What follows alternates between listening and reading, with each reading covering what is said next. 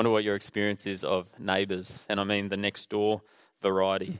When we were in Billawheeler for a few months before moving back here to Emerald, Nat and I did what we've done the last couple of times we've moved to a new place, or Nat did what she's done the last couple of times we've moved to a new place, done a little bit of baking and tried to get around to our neighbours and give them a gift. Now that might seem like a radical act of love in a place where perhaps you can go years and years without meeting or learning the names of your neighbours, and maybe not so radical at all. It felt pretty radical to me when I was trying to pluck the courage to go and knock on a door. It feels weird. Anyway, we went to our next door neighbours. There was a young family from Vietnam who lived next door to us. We rocked up with a small container with about half a dozen pieces of slice to give to them and their family. And when they opened the door and saw us, they said, "Come in." We weren't expecting that, so we got invited in. They opened the fridge and brought out cans of soft drink and bottled water. From the tap would have been fine. The man produced a fruit platter from the fridge, and he sent us home with a traditional Vietnamese slice that his wife had made and chewy coconut paper, which they could only get from Vietnam when they visited Vietnam, and they weren't due to go back for some time, but they wanted us to eat this stuff that to our palates wasn't as great to us as it was to them, but gee, they wanted us to have it. Their kindness was frankly embarrassing. It was amazing. It was so great. But here were we thinking we were on the front foot and we were just thoroughly outdone by the love and generosity of our neighbours. Jesus gets asked the question, who is my neighbour? And the question he answers is actually about how to be a good neighbour. Not about who your neighbour is, but how to be one, to be a good neighbour to others. Nothing fancy today. We're just going to walk through the passage in a pretty orderly fashion. We're going to talk about the test, the parable, and the lesson. The test, verses 25 to 29. Verse 25, "And behold, a lawyer stood up to put him to the test, saying, 'Teacher, what shall I do to inherit eternal life?'" Now this is interesting because Luke actually doesn't leave us guessing about the lawyer's motives, does he? He puts it out there for us to see. This is no friendly fireside chat. He stands up to do theological battle with Jesus, to challenge him to a war of the wits, to put Jesus to the test. The tone for the discussion has been set, and you have to wonder if the lawyer is up to the task, or if maybe he's bitten off a bit more than he can chew. Jesus returns serve by asking the lawman what he makes of the law. Verse 26, "What is written in the law?" Jesus asks. "How do you read it?" And the lawyer answers well. "You shall love the Lord your God with all your heart, with all your soul, with all your strength, with all your mind, and your neighbour as yourself." Love your neighbour as yourself. To which Jesus says, "You've answered correctly. Now for the hard part, do it." Quick question. The man is asked what he needs to do to be rewarded with eternal life, and Jesus agrees with his answer about what it is he needs to do. So question time, is Jesus advocating that getting into heaven is a matter of doing? Is getting into heaven a thing that we do enough to achieve? You might find that a strange question, because on first reading it might seem quite obvious. If God has any sense of justice, then if you do good, you get to heaven, and if you do bad, you miss out on heaven. But the thing is, we just don't use that kind of doing language in our circles much anymore. We never say that getting into heaven is about how much you can do. Actually, we take enormous pains to stress that you cannot do enough to get into heaven on your own steam. But that isn't because there's anything wrong with the formula that is agreed upon by the lawyer and Jesus. Loving God with your every fibre and loving others with the same strength is exactly what God requires and expects from us. That's exactly the right answer. The formula is sound. There's nothing wrong with it. The weakness in the formula is with us. We are in deep and drastic need of grace and forgiveness for the times that we fail every day to love God and love others the way that we should. And I actually think the gravity of this maybe starts to dawn on the lawyer.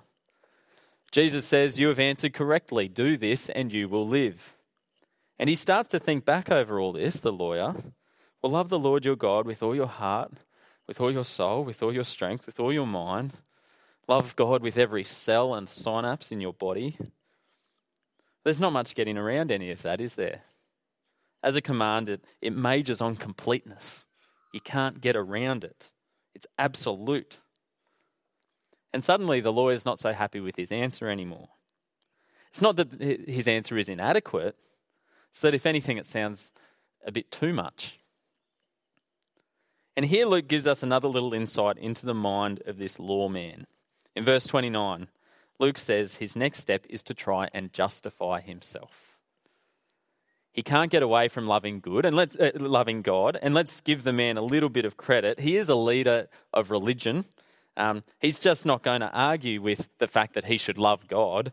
But in his special breed of piety, he finds it easy enough to want to weasel away from loving people. That seems a lesser love. How can I get away with loving people less? People aren't as important as God anyway. And as far as people are concerned, he's actually one of the important ones. People should be happy to receive his love, and he should be receiving plenty of love from others.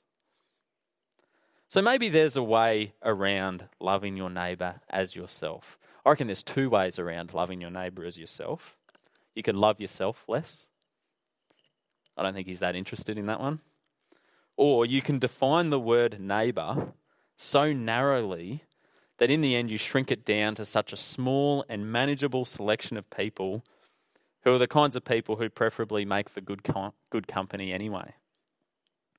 And so he asks, perhaps a bit nervously in verse 29, desiring to justify himself, and who is my neighbour exactly? And Jesus tells this parable. Verses 30 to 35, the parable. A man was going down from Jerusalem to Jericho. Nothing radical here. It's a well-known path, except that it had a reputation for danger. So the people hearing would not have been surprised to hear that the man fell into the hands of robbers. It was a winding, rocky path hedged by caves. Travellers were easy picking for bandits who terrorised the track, in fact, for centuries either side of the time of Christ. And so that's what happens. The man is outnumbered and overpowered by robbers who strip him, beat him, leave him for dead. He's unlucky, even if what happens to him is not altogether unexpected. But now, as luck would have it, a Jewish priest chances by, coming down the same stretch of road, but instead of helping, he crosses to the other side and passes on by. Then in verse 32, a Levite, who is another temple worker, does the same. Jesus doesn't offer the motives for these men. Maybe they're frightened. Maybe they're not wanting to harm their ritual cleanness by touching a man who may possibly die. It could be any of those things. But Jesus does make it plain that both men saw the injured man. They knew what they were doing. Both men took deliberate action to walk around him and get away from him. And both men, of all men, should have had the moral awareness to help him out. These are leaders of religion. These are men of God. The man is dying. It's not hard. Help the guy out. But even just actually with these two, the priest and then the Levite, there is a sort of a trend emerging. So a priest was a man of importance in the temple. A Levite was something like a priest's assistant. So a little less important in the temple. If a hero is going to emerge in this story, it looks like it's not going to be a religious figure. Maybe just a simple, honest, decent man. And thankfully, salvation does come from such a man. But this man is still an unlikely kind of man. He's not just a decent, honest man. He's something that's unheard of. He's a decent, honest Samaritan. Verse 33, a Samaritan, as he journeys, comes to where he is. And when he sees him, he has compassion. For Jesus, as I half said to the kids earlier, for Jesus in this context, to refer to the hero of the story as a Samaritan is a majorly loaded term. It doesn't simply mean that he was a man who came from Samaria, although it does mean that he came from Samaria. But Samaria, for history's sake, Samaria had been the capital of the other half of the kingdom of Israel when they divided hundreds of years before. There was a long history of bitter bloodshed between the clans, and perhaps most significantly, to a man like our lawyer, who's been told the story, Samaritans were seen to have muddy bloodlines and harmful religious heresies. They were big-time outcasts and the most unclean of all the unclean. They were the worst kind of unclean because they were the kinds of people who should have known better. But this is the man, a Samaritan, who in verse 33, when he sees the beaten man, has compassion. And for him, compassion equals action. Verse 34, he went to him. Now he's already a step ahead of those who'd actively avoided the man. He tends his wounds with bandages, oil to clean and soothe the wounds, and wine to disinfect them. He puts him on his own donkey. I assume he's content himself to walk from here on out. He gives the sick, injured man his donkey. In the absence of hospitals in those days, he brings him to an inn and takes care of him there. And that is all just verse 34. That's a big verse, a verse of action. But our Samaritan seems like he's never content to say he's done enough, because he continues into verse 34. The next day, he's back. He takes out 2 denarii, 2 coins. He gives them to the innkeeper. He gives them to pay up front to cover all expenses incurred and all expenses still to come. And finally, he promises to make up the balance if there is any later. Now, that's compassion. And it's a contrast, isn't it, to the lawyer who asked the original question, who was looking to justify himself. A man who was trying to shrink down his requirements and suss out the bare minimum of what's expected of him. In reply, Jesus gives an example of a man who just can never do enough to help. So we arrive at the end of the lesson, verses 36 and 37. I love this parable because it is deliciously frustrating. It just doesn't exactly match the question that the lawyer asks in the first place. Have you noticed that? There's something almost tangential. They almost meet up, but just not quite. So the man asks way back in verse 29, who is my neighbour? And Jesus starts the story with a man on a journey, and what you might expect is for that man to happen upon a variety of people and to help them or not help them according to whether or not they are his neighbour, to try to identify what kind of person is the neighbour to the man at the beginning, therefore who he should love because they're neighbours or not. But instead, the man finds himself half naked and half dead. He's no use to anyone. He's not looking out for neighbours. He's not identifying anything. When he stumbles on a neighbour, it won't be to help them. It will be to be helped by them. The man needs a neighbour. So Jesus' question at the end isn't who was the man's neighbour, but verse 36, who was a neighbour to the man? It's subtly different. Do you see the difference? It's Jesus' way of saying that the question isn't who is my neighbour. Your and my question should not be who is my neighbour so I know who to love and by extension who to not love. But how can I be a neighbour? How can I be a good neighbour? And suddenly the question of who is a neighbour to you doesn't matter because you are just a neighbourly kind of guy on everyone's side. See if you follow what I'm saying here. This might be a bit of an obscure analogy. I remember playing table tennis against my sister when I was younger. We could get ourselves into long rhythmic rallies sometimes. And sometimes I'd see that she was setting me up into a sort of a rhythm. So when she was hitting the ball consistently down this one side, I'd know that eventually she's going to hit the ball down the other side to try to trick me. And so I'd find myself trying to guess and anticipate when's the switch coming. Or sometimes she'd deliberately hit this side and then that side and this side and then that side, lull me into a rhythm, and then I'd be waiting, trying to guess when's she going to do the same thing twice. Do you understand? That sort of responsive, second guessing, all the time trying to anticipate, but never actually having any way of knowing for sure what she's going to do next. I found that the best way to play her was not to guess where she was going to hit the ball next. You just cannot know. All the guessing would drive me nuts. I realised that my job wasn't to guess what she was going to do next. It was to think about what I was going to do next. To play my own game, to play my own attacking brand of table tennis, and not try to guess and respond all the time to what she's doing. Let me see if I can bring this together. When it comes to following God's command to love your neighbour, it's not your job to occupy yourself with guessing who is your neighbour and trying to identify who that person may or may not be. That's not where your energy is best spent. Your job is to get busy being a neighbour, to play your own attacking brand of neighbourliness, being proactive and attacking life as a neighbour. Did that make sense in the end? I think it almost did. To be a neighbour, to get so engrossed in this task of being a neighbour that you wind up surprising yourself by the very kinds of people that you wind up extending love towards in the end. But just for fun, let's humour the question and ask, who is my neighbour? Let's think about some specific people who are definitely our neighbours. I've got a list of about 25. We'll see how we go. Fellow Christians are definitely your neighbours. You cannot get around this one. Your fellow Christians are your neighbours. Even if you don't like them, learn to love them. And actually, I don't want to make a hair-splitting distinction between like and love here. Learn to like them as well. Who else is your neighbour? People in this church.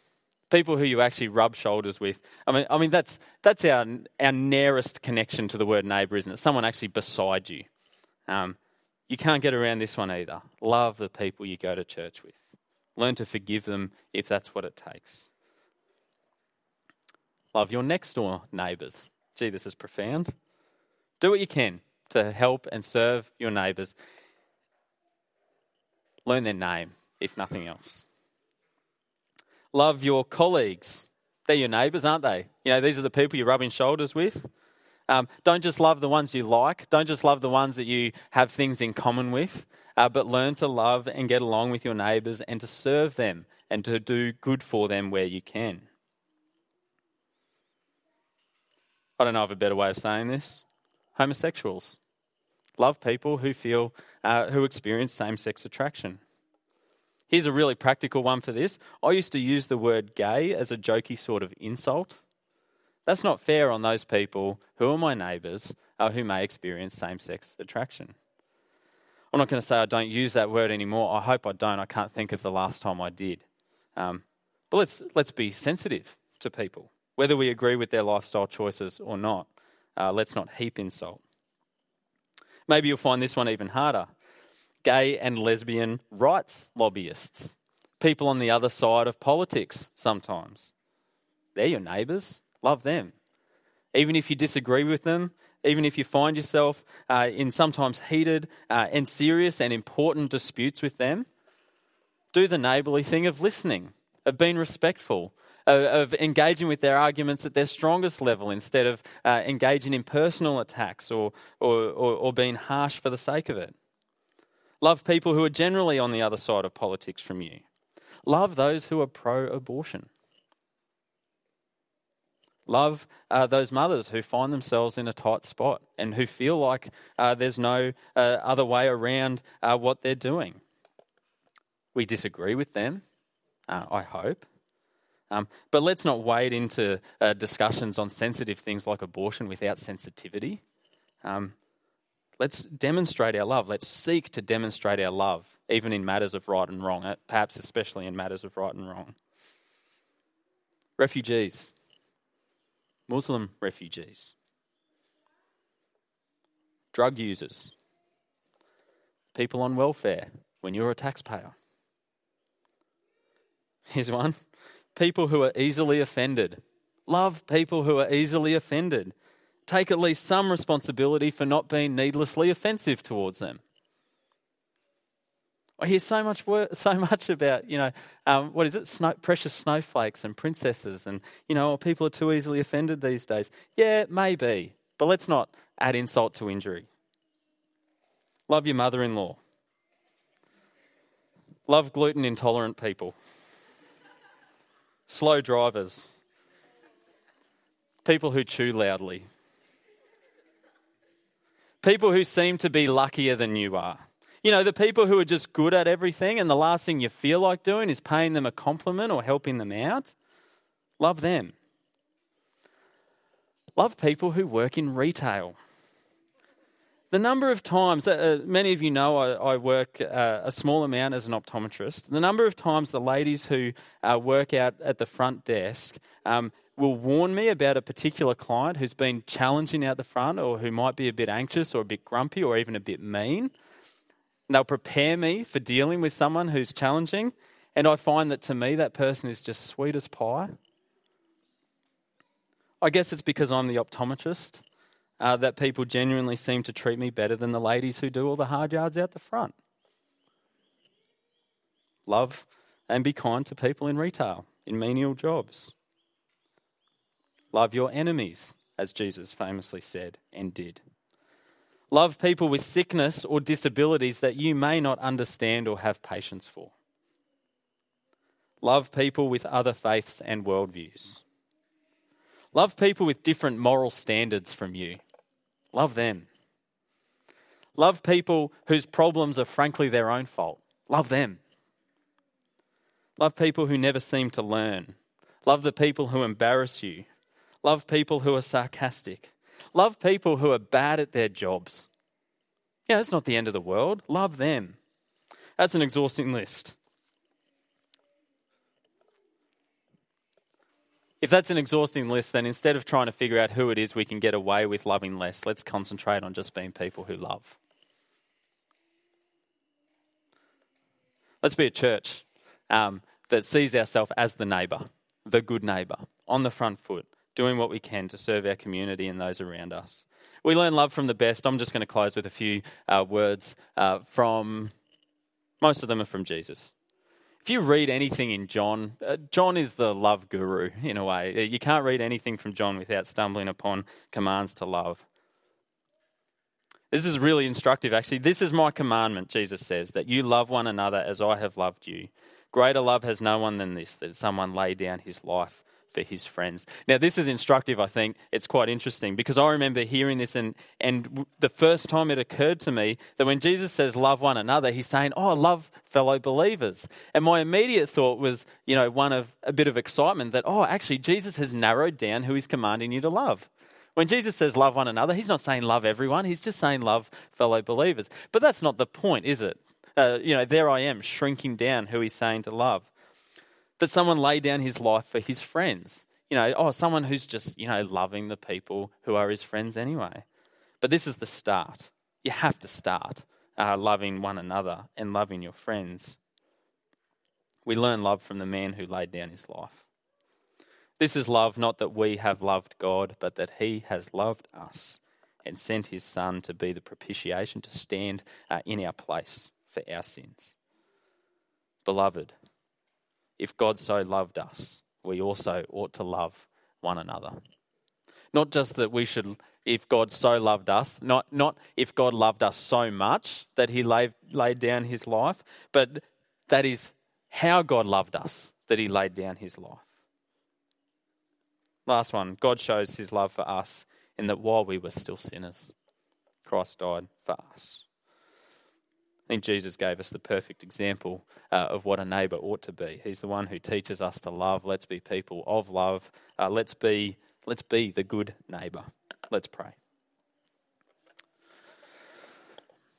Father, we thank you for this parable. We thank you for giving us these lessons in stories that capture our imagination, that draw us in, and that challenge us.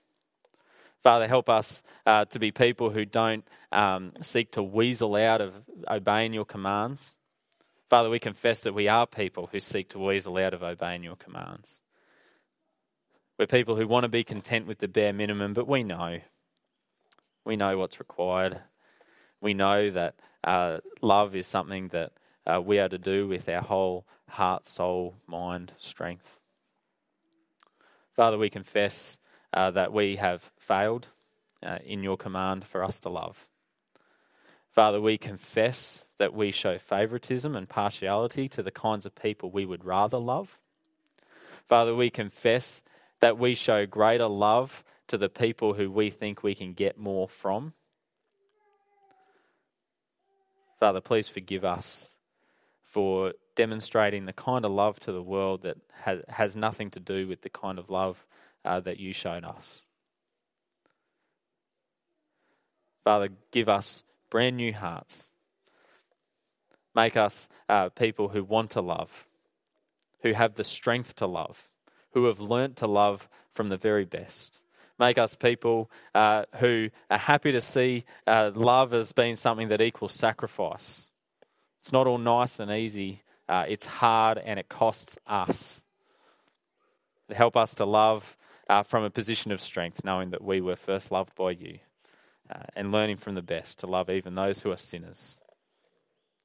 We pray in Jesus' name. Amen.